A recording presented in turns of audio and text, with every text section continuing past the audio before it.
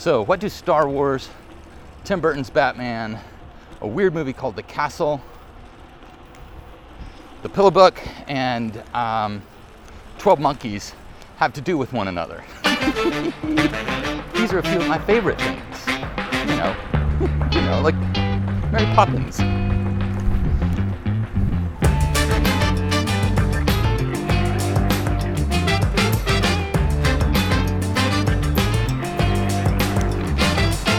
Hey, good morning, lovely people of the planet. This is Jeff O. This is the Morning Ride Pedal Powered Podcast, where we have discussions about what it means to be a creative person, an artistic person, and a human being. Now, I don't know anything. I'm just a dude on a bicycle. Hey, good morning. Working to evolve as a filmmaker, as a writer, poet, and as a human being myself. So thanks for letting me ride along with you this morning. I really appreciate it. They're about to power wash this tunnel. Yeah, they're going to be putting up a mural there. I think it's brilliant. They've got all of these wonderful gallery spaces. As long as they don't paint the wall, man. I'm getting used to the little red bastard, the new handlebars, new stem. It's not right, but it's getting there. So one of the things that I'm trying to do, folks, in the last couple of... Molly's texting me. I'll have to get back with her. Looks like we've got dates. She's got an artistic project going on in San Francisco in January that I'm stoked for her about. She got some good news. Found an artist to collaborate with. She's already collaborating with one of her best friends who drew the artwork for this project. Man, I'll have to talk with her about it, to talk to you about it, because I don't want to, it's her thing. She should talk about it. No, so I've been trying to focus the content on this channel into more of the content around how I'm really working. I've had a great professional career, and I'm still a professional, don't get me wrong. But like I was saying last week in the podcast, how I made a decision when we moved to Idaho to not continue with the career as I was doing. I was managing people, I was running programs, I was in charge of a lot of things, which meant that I had become a generalist again. I was no longer programming websites, I was no longer doing the video work, I wasn't doing a lot of the design work for our HTML email campaigns for fundraising and stuff. I was fortunate enough to work with brilliant people who could do all of that way better than I could. So the idea was, when I moved to Idaho, was first to get a job at all, of course, but I was able to get right into a job, a technical writing job that had a little bit of video work to it, and then evolve into more video and photography with that, just as the needs of the organization have changed. And so I was talking about that last week, and it really hit me that this is kind of the reason, or the big story. It's kind of my ride, is how I'm kind of evolving as a creative professional and as an artist, and making that decision when we moved here to Idaho to work toward being a specialist again and get out of the strategic managerial type roles so much. Thought that dude was going to pass me, but I guess he's going to hang out, so that's cool. And so I'm trying to focus the content there. So if this is your thing, if you are looking to make a big life change, if you're wanting to do more creative work in your life, if you're wanting to figure out, how do I be an artist? How do I have a day job and be an artist, which is where I'm going to be for the next 10 years or so, then thanks for joining in the discussion. It really, really helps me for you to be here. I love hearing from you so much when you reach out via email or out on the socials. Hey, good morning on your left. You can find us on Instagram and Twitter at Morning Ride Pod. I know it's so silly. I hate saying it every time, but hopefully it's memorable. It's better than Grunstufe Design. God, that was a ridiculous business decision to have a name that no one could spell. We had a friend that said, "Yeah, it looks like you dropped your coffee cup on the keyboard, and whatever letters fell out is how you named your company." If you're naming a company, name it something simple that people can say and they can get to easy. So Morning Ride Pedal, morningridepodcast.com for the website. I'll put extra notes out there, and of course you can get the videos the day after audio comes out.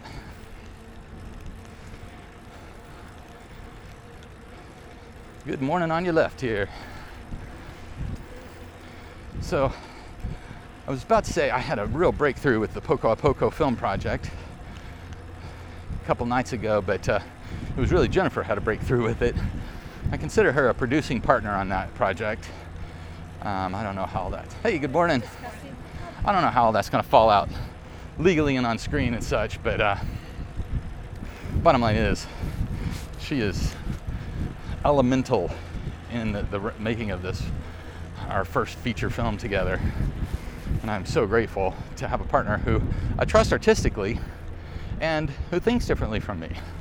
So it's perfect. It's a perfect combination, as long as she puts up with me and I'm not taking more energy from the system than I am also giving back. That is a tough thing about being a human being and being a creative and being in a relationship, is that your partner takes a hit too, man. So one of the things that I'm doing right now in the Poco a Poco project is I'm starting to collect reference materials, because I plan on directing the film. I don't really want to direct it so much as facilitate the shooting of the film. I know, I think that's fear, isn't it? Probably. But basically I've been collecting reference materials and thinking about some of the films that we've really loved along the way. And so that list at the beginning, the intro was it's basically hey, good morning. It's basically the films that have had a huge impact on me or artistically inspired me. Obviously, I think anyone that was a young person in the 70s seeing Star Wars, I mean, it was this whole new universe. After Kubrick's 2010, he really redefined what science fiction movies that take place in other places. He really redefined what that could look like. And I think Lucas really took that same approach and built out that beautiful world that inspired me so much as a kid. I loved the stories. I think even then, though, the dialogue, I know everyone has to say that. I'm not going to talk about the dialogue. The point is, I was inspired by that story early on. I think the first film I saw, though, was The Jungle Book, which, of course, that was awesome. Seeing about Mowgli and his journey, which is really what that story is all about. Hey, good morning. On your left here. And then Tim Burton made Batman with Michael Keaton, Kim Basinger, Jack Nicholson as the Joker. That came out in, 88 or 89, something like that. Remember, I was in high school. My good friend of mine, his name is also Jeff, we watched it. No, it was 89, because we were in college together over at John Brown University in Siloam Springs, Arkansas. And man, that film, it was the first highly stylized film. It didn't look like other films, and so that was really impressive to me. Just visually, it was like, wow, this just doesn't look like other films. And I understood, for the first time, it's like, oh wow, this is he's Tim Burton is he's a filmmaker, he's not just a director, he's not just the writer, he's the guy that invented the whole thing. So that was really cool to see that and kind of have that realization. Then in college at Arkansas Tech University, Arkansas Polytechnic University, isn't that crazy? It's one of the first polytechnical agricultural schools in the country, which I think is kind of interesting.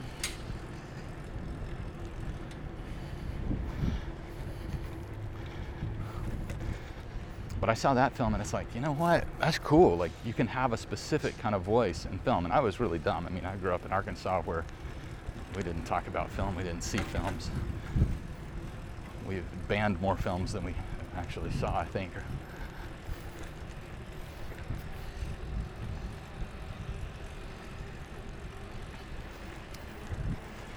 Hey, good morning on your left here.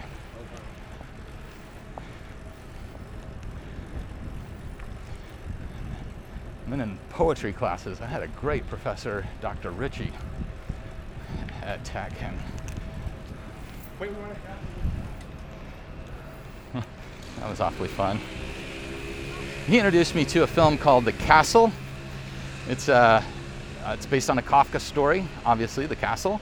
And Jeremy Irons played that role. And I believe the whole film was black and white. I'm remembering it that way. I haven't seen it in years. And that was my first real indie film.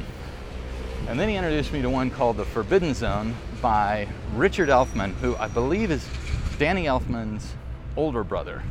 And they may have been in Oingo Boingo together. I honestly don't know. But I do know that I know they're brothers. And it is crazy. It's basically a rock musical made with cardboard sets, and it takes place in this other dimension called the Forbidden Zone.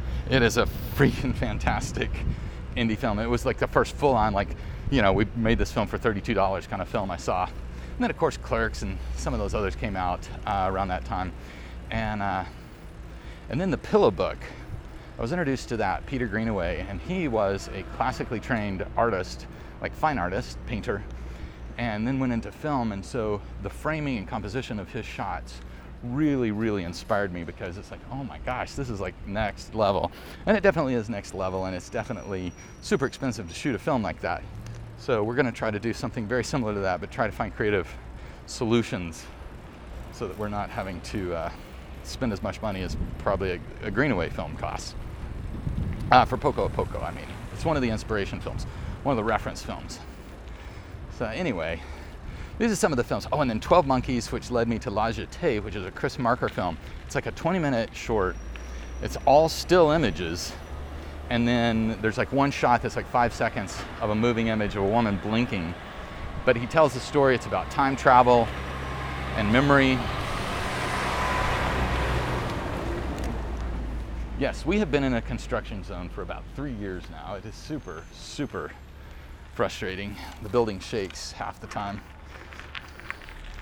Anyway, I just wanted to share with you some of the films that kind of got me interested in filmmaking in the beginning, or inspired me in the beginning, is oh wow, there's what is this art form all about? And that was kind of where I got my start with that. And then it was kind of to follow on Monday, where I was talking about kind of the beginning of how I got into filmmaking, which was through poetry, which we talked about that on Monday, so we won't get into that today. So what are some of the artifacts of your ride, whatever your ride is? What are some of the artifacts that inspired you to get into whatever your ride is? With bicycling too. I remember seeing other bicycles and thinking, wow, that looks like a cool bicycle, or that looks like a cool handlebar, or that looks like a cool stem, or wow, I bet those brakes work really well because of the way they're designed. And so that's kind of how I got into bicycling. So what is your ride? What are some of the artifacts of your ride, of your memory, that inspired you to do a thing, or inspired you to get into a thing? What was it? And do those still hold true for you? All of these films, I still love them. Obviously, I have a different regard for Star Wars now. The fantasy aspect of it and storytelling aspect of it, absolutely. There's just hardly any other story that has captivated so many people, a specific story that has captivated so many people. I love that. The Pillow Book, man, it's a tough one to see, because every time I see it, it's oh my gosh, it's just, as I get older and knowing where Greenaway was in his life as he was making that film, it's just tough to watch. It's a tough film. So what are some of the artifacts of your past that led you into your ride, your creative work, your life work, your career work? What are those things that inspired you? Do they still hold true? Or were they just kind of stepping stones to a thing? I think it's important for us to remember these things. And going through the writing of this first screenplay and the first storyline and treatment for the film, I'm just remembering so much of the music and movies that have inspired my life and my ride to this point, to where at 44, it's okay, I'm gonna make a movie. I have no idea why I even decided that. Anyway, folks, thank you for letting me be a small part of your ride this morning. I really appreciate it. It means a lot that we get to ride together. It's the only ride we get Thanks for letting me be a part of it. Hope that you have a fantastic weekend, and I'm excited to ride with you on Monday. Unless, of course, you want to see the deer that I wasn't recording yet that I got on my iPhone. You can check that out on YouTube tomorrow morning or on the website, morningridepodcast.com. Hey, folks, thank you so much for letting me be part of your ride. Have a great weekend. Can't wait to ride with you again.